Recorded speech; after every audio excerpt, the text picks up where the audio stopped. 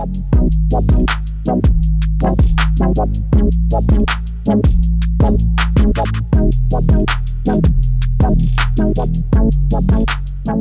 welcome to another episode of What's the Tease. Today, my guest is Dustin Wax. He is the executive director at Burlesque Hall of Fame Museum. Yes, that's right, the one and only Behalf. Welcome to What's the Tease, Dustin. Oh, thanks for having me. How are you and the museum doing during this time? Well, um, we had to close down back in March, and spent couple of months scrambling for funding and try to figure out sort of how we can pursue our mission to preserve and share this history and this art form without having a physical location people could go to, and so we've been working on a lot of that stuff. And we reopened for 2 weeks, and we got when we reopened, cases in Las Vegas were 150 new cases a day, and by the end of those 2 weeks, they were up to 600 new cases a day on average. And Las Vegas is now a hotspot, so we decided it'd be best for us to be closed and just continue to work on developing online programming and online outreach and things that we can do to reach a broader audience. One the positive and the limitation of a brick and mortar place is that people have to come there, Mm-hmm. which means that we can provide a much richer experience, but it also means that unless you're here in Las Vegas, you can't access any of the experience. And so we've been really focusing on how to reach out and make at least some of that experience more available to more people. And as for the funding, we've sort of put ourselves in a place where at least we have the breathing space to figure this all out. It was pretty scary for a while Yeah.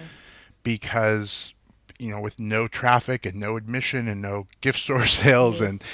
and being pretty sure that we were going to have to cancel the weekender, that's at least half of our revenue for the year, and we operate very close to what our revenue is. So we were looking at really running out of money, and between fundraising and some federal aid and some grants, we've at least given ourselves some headroom to kind of figure out, okay, what do we do? How do we continue to generate revenue if maybe we're going to be, in this pandemic world for even if we're open, we're still going to have limited tourism, we're still going to have limited visitation, and that could be for another year, it could be longer, like we have no idea. So Wow. that's what we're really focusing on now is, like I said, trying to sort of make the museum something that is still a physical location but transcends that in some way. What is the significance of the Burlesque Hall of Fame as an organization and as a museum?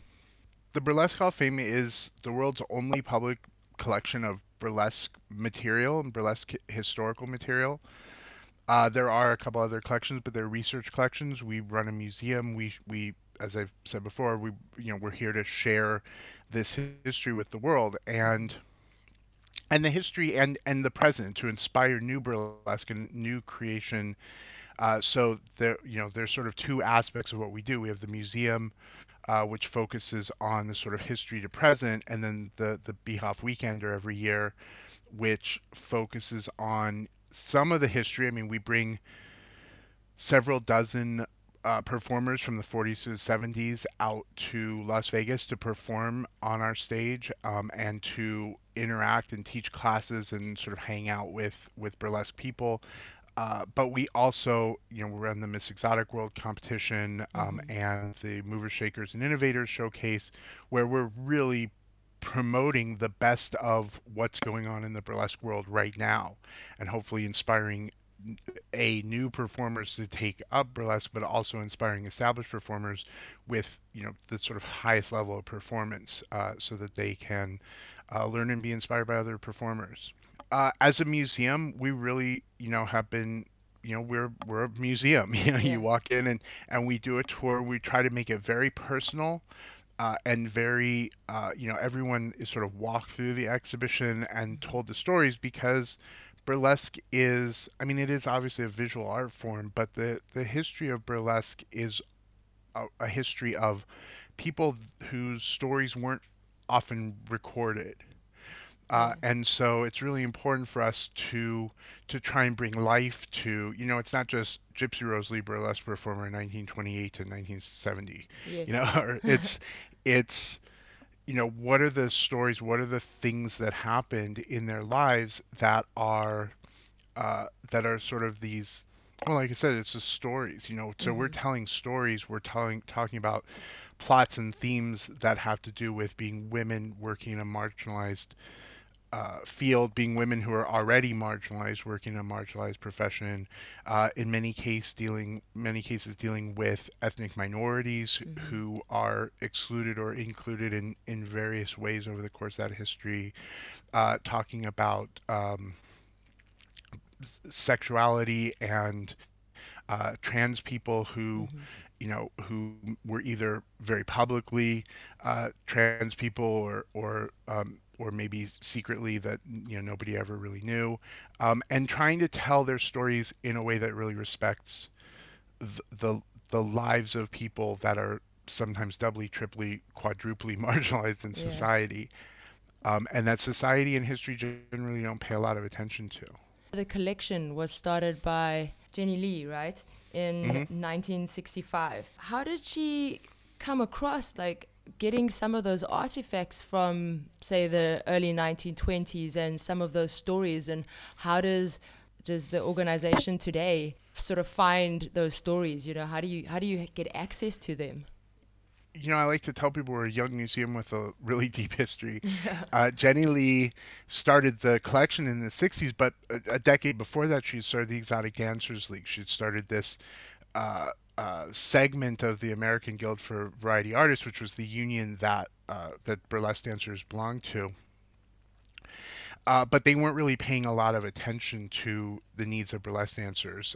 They were something like 80% of their membership in the 50s and 60s, but they weren't really doing anything for them. So she started this to kind of agitate for greater rights and labor protections for exotic dancers. Mm-hmm. And so she had already started, in the 50s, having their annual meetings and building memberships. So building relationships with all these performers. So in 1965, when she put the call out to, when you come to our annual meeting this year, bring your photos and artifacts and let's start a burlesque hall of fame. Yeah. She already had connections with a great number of people in the field.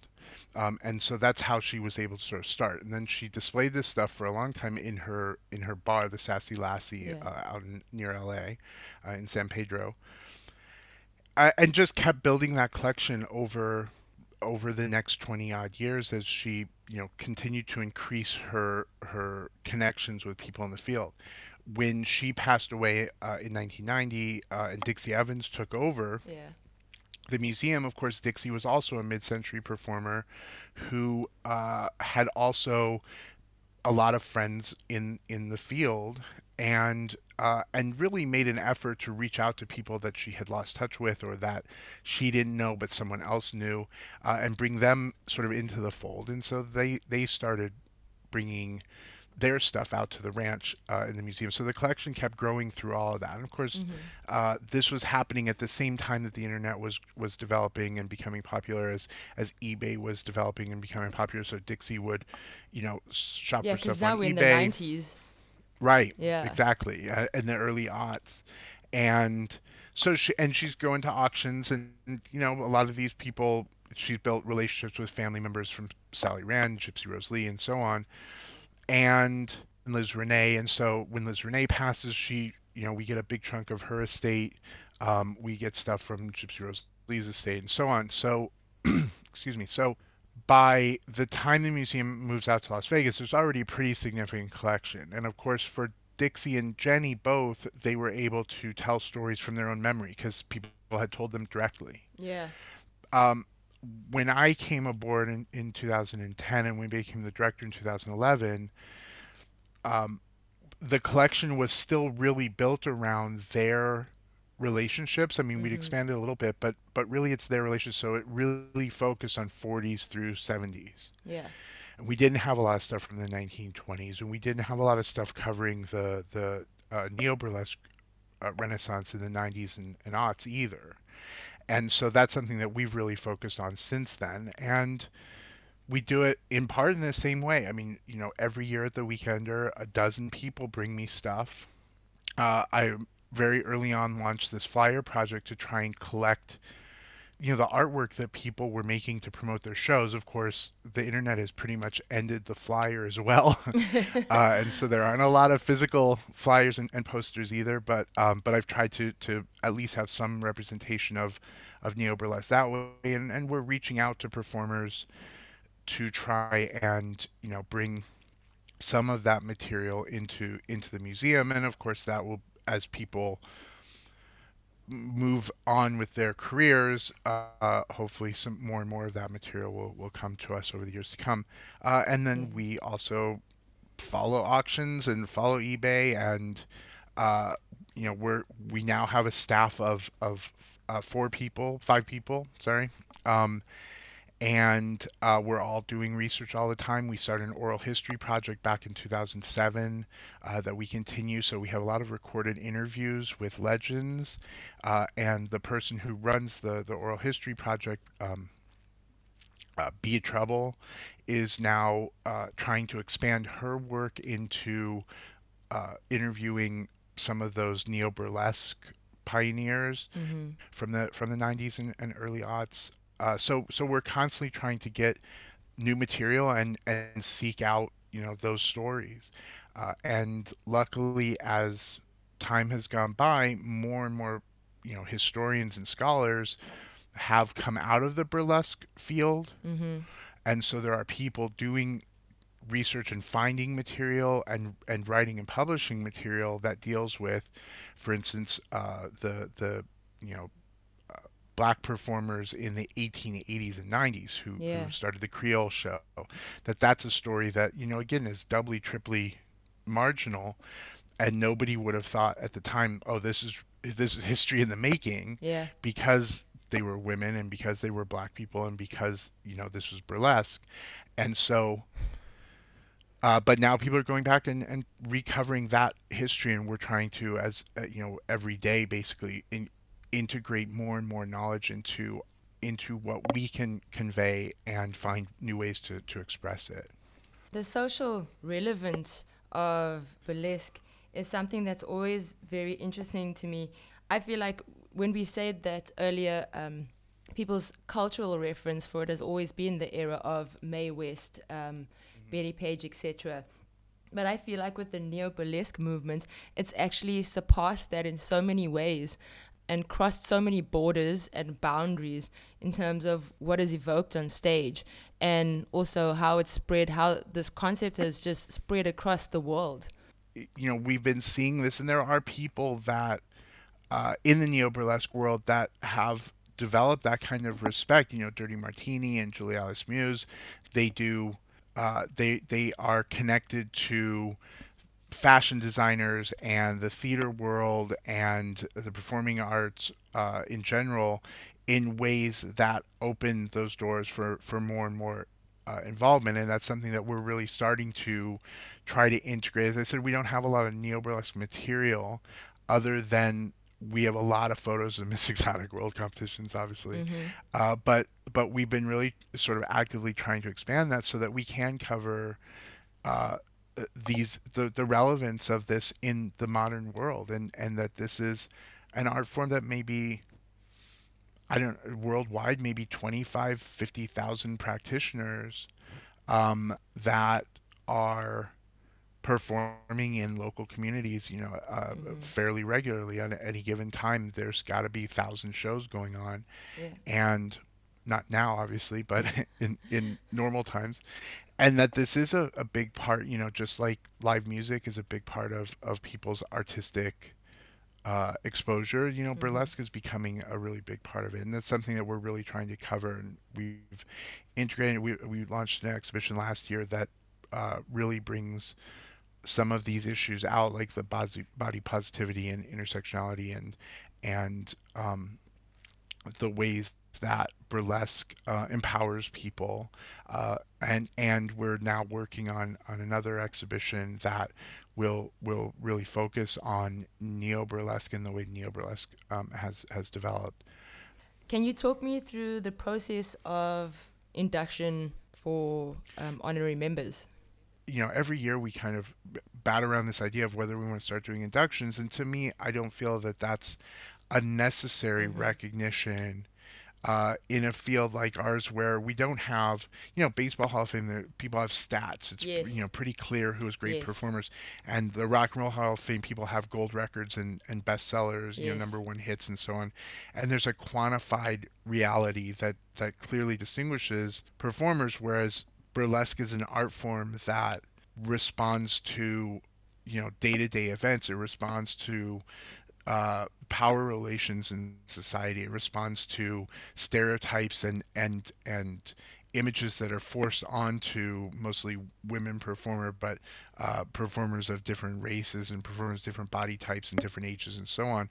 And and it's hard to rank your art in that way. Yes. And so we're much more of this sort of an art and history museums combined, where we're really looking for what is the historical significance and what is the artistic significance, and who really is influencing people, who really is standing out as on the basis of the what they've given to the field.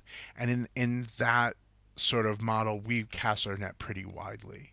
Because you have a master's in philosophy in cultural anthropology, have you come across any research that shows like what was happening socially, sort of maybe encouraged it to come out of the woodworks again in the 90s? Because of course burlesque existing in mid-century in the 1950s in America or anywhere in the world, with the limitations on women's rights and their role in society as well, it was like completely revolutionary then, and I feel like still today it's revolutionary.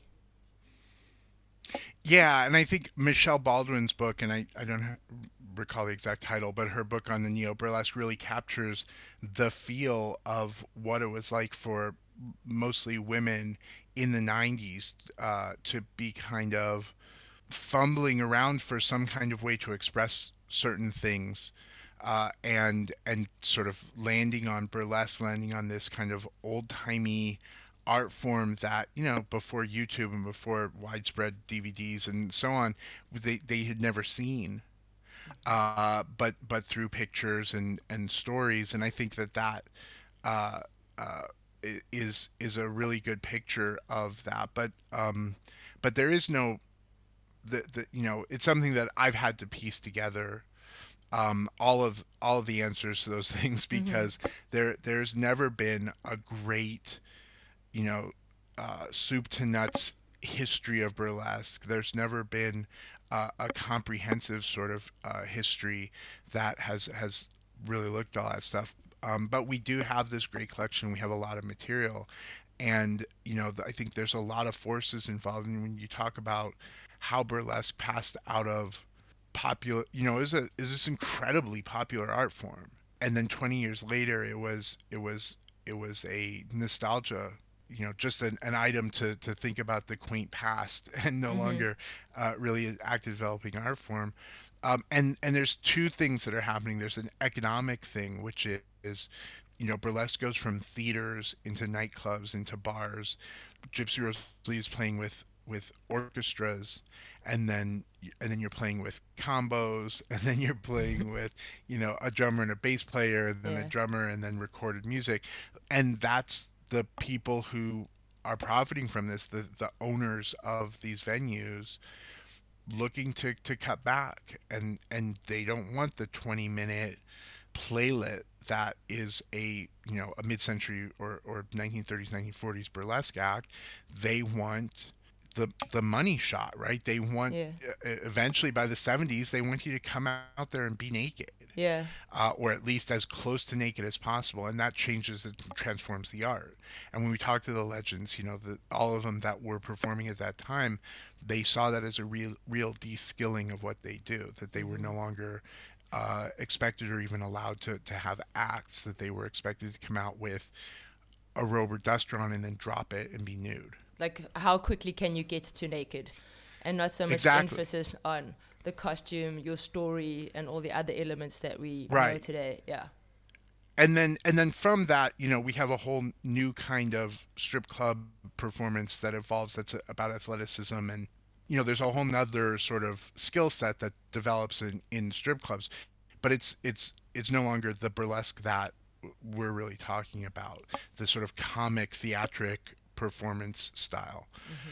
And so that's the economic factor, and then the cultural factor is burlesque sort of undoes itself, as burlesque opens the doors and pushes these envelopes for sort of ever more raunchy sexual performance.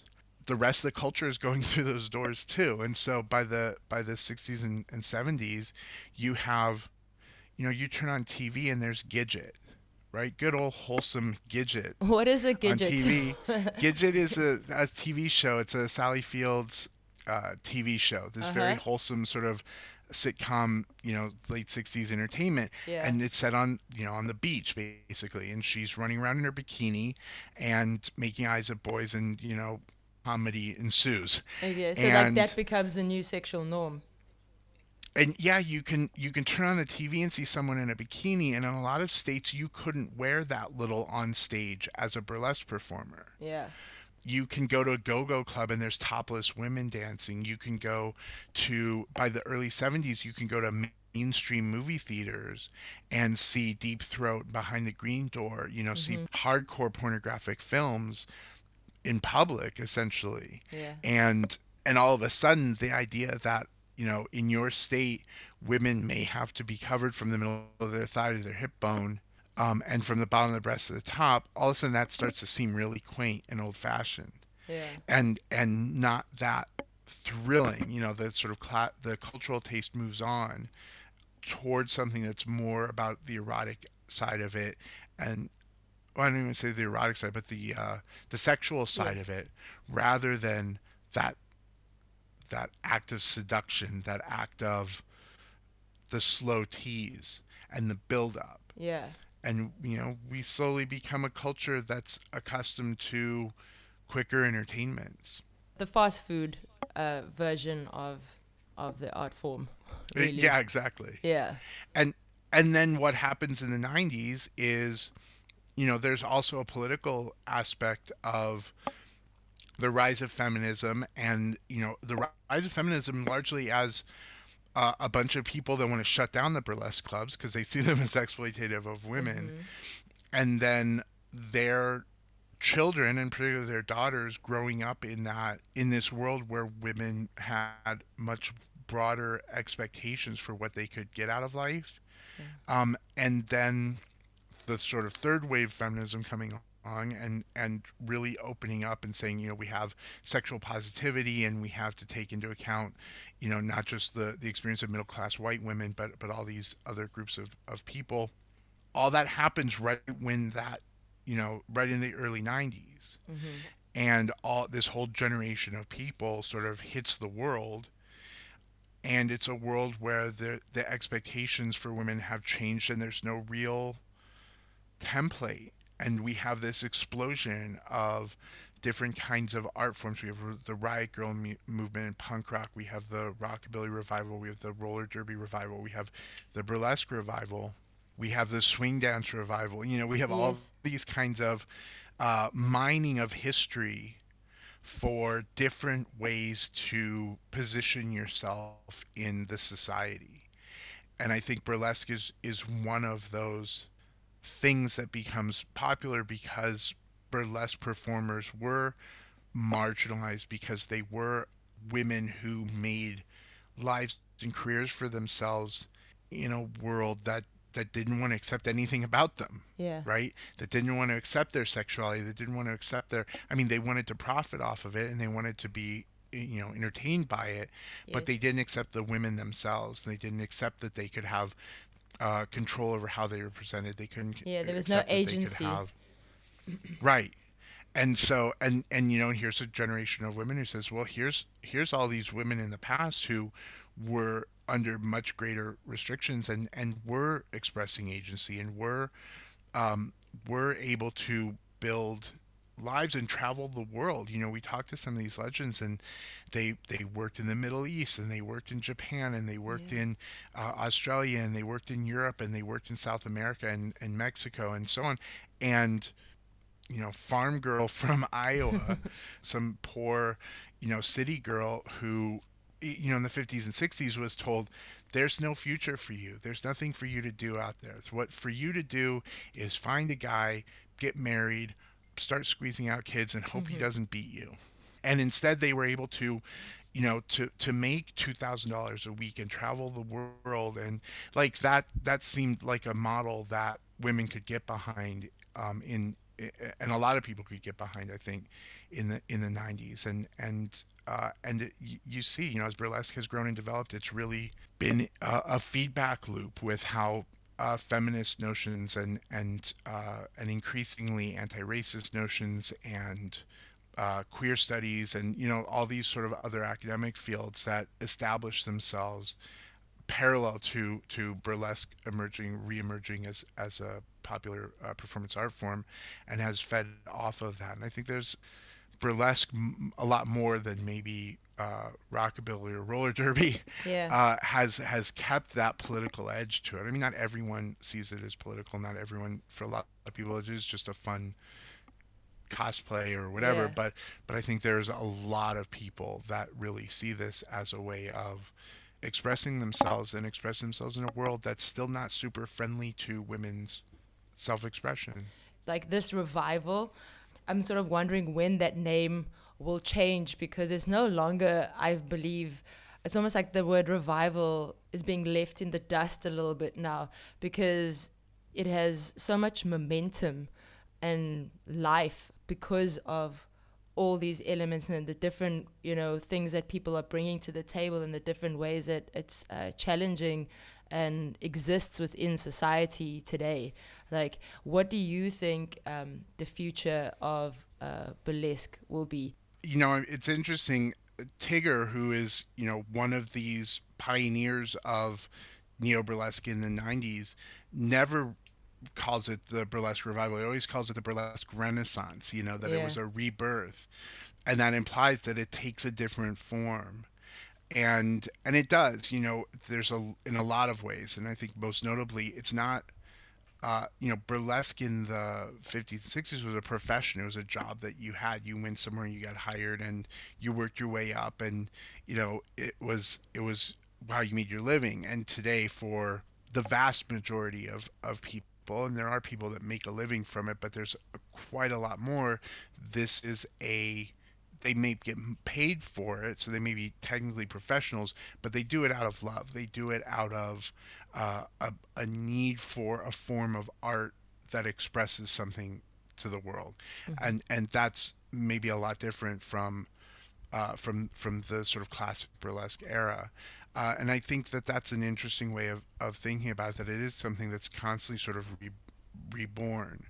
Um, Historically, something that we talk about when we give our tours, you know, all the way back to Lydia Thompson, who is brings burlesque to America in the 1860s.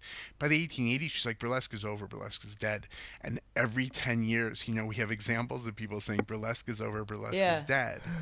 And something new always develops because burlesque is an art form that responds to the world around it, and comments on it. And so, you know, it's still doing that. It's responding to the world around it. And right now, yeah, there's huge challenges. There's the pandemic that's reshaping this into an art form that people are doing in their homes or doing in, you know, without an audience. Hmm. And I don't think it's the same, and it may not be as good, but they are still using it to confront and challenge the world that we live in. And I think also notably the Black Lives Matter movement. We've had Black Lives Matter movement for a while, and we've had, you know, anti-racist movements obviously for Hmm. quite a long time. But this year, maybe because it came in you know, in concert with the pandemic, it's really forcing people to challenge themselves in a way that they really haven't before, and for producers to really talk about and think about what kind of casting are we doing? How are we addressing the political realities of the world we live in? And it's of course something that Burlesque Hall of Fame has had to deal with as well, and really start thinking about or start thinking more deeply about issues of representation and voice and transparency and so on. And all of that I think is going to be an influence as burlesque moves forward. It's hard to say, and because I spend a lot of my time looking at burlesque of the past, Yeah. I don't know if I'm the best qualified to say this is what's hip and now, but to look into the future, I think you're just going to see this art form continue to absorb the things around it and feed them back in new ways. And so as we have new political realities, there's been just earth-shaking political shifts in the world over the last 5 years. Hmm. And those aren't going to go away because Trump gets voted out of office or because the pandemic goes away.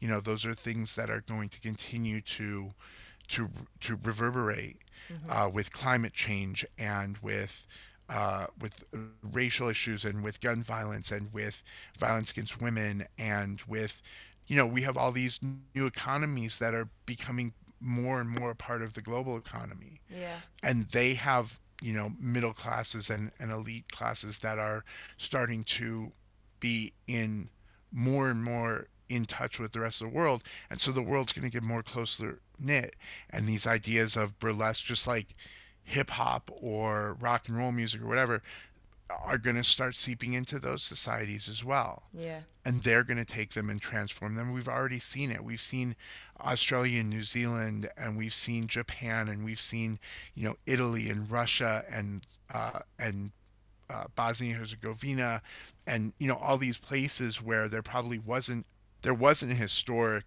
1920s burlesque world, but they've they've been influenced by the neo burlesque and adapted it to the realities that they live in Yeah. to express the things that are important to them. And I think that's what we're going to continue to see. That's the future, is we're going to see more and more societies where women start facing the same kinds of ways of thinking of themselves and looking for ways to express themselves, just like happened here in the 90s and aughts, and still happens here. There's still 45-year-old women who somehow end up at a show and go, oh my god, here's this thing I've been looking for, and come to the museum and take classes, or go to, in other cities, go to their local teachers and their local schools, Hmm.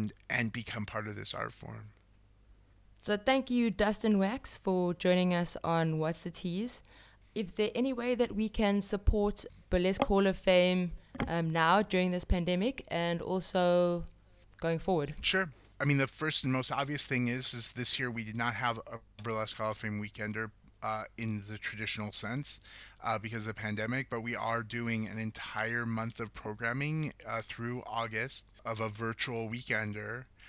And that is available at the normal weekender site, which is BHOF Weekend, BHOF Weekend.com. And we'll have showcases and all kinds of new stuff that we're inventing as we go along, interviews and panel discussions and social hours, and we're going to have online parties, and it's going to be a lot of fun, and there's a lot of different ways to engage with that since it'll be going on throughout the month. The museum is at burlesquehall.com, and we do have membership, and we accept donations at the website, and hopefully we've been doing a lot of online content. We're working on some online exhibitions. We've been putting videos out, what we call our Museum at Home initiative, to try and bring what we do into people's house and homes. And people should certainly follow us on our website and follow us on Facebook as well, where we share, an Instagram, or any of those three, where we share this content on a regular basis, and our members also get some additional content as well. So all that information on burlesquehall.com. Awesome. So that's been What's the Tease with the Executive Director, Dustin Wax, at the Burlesque Hall of Fame Museum out in Las Vegas.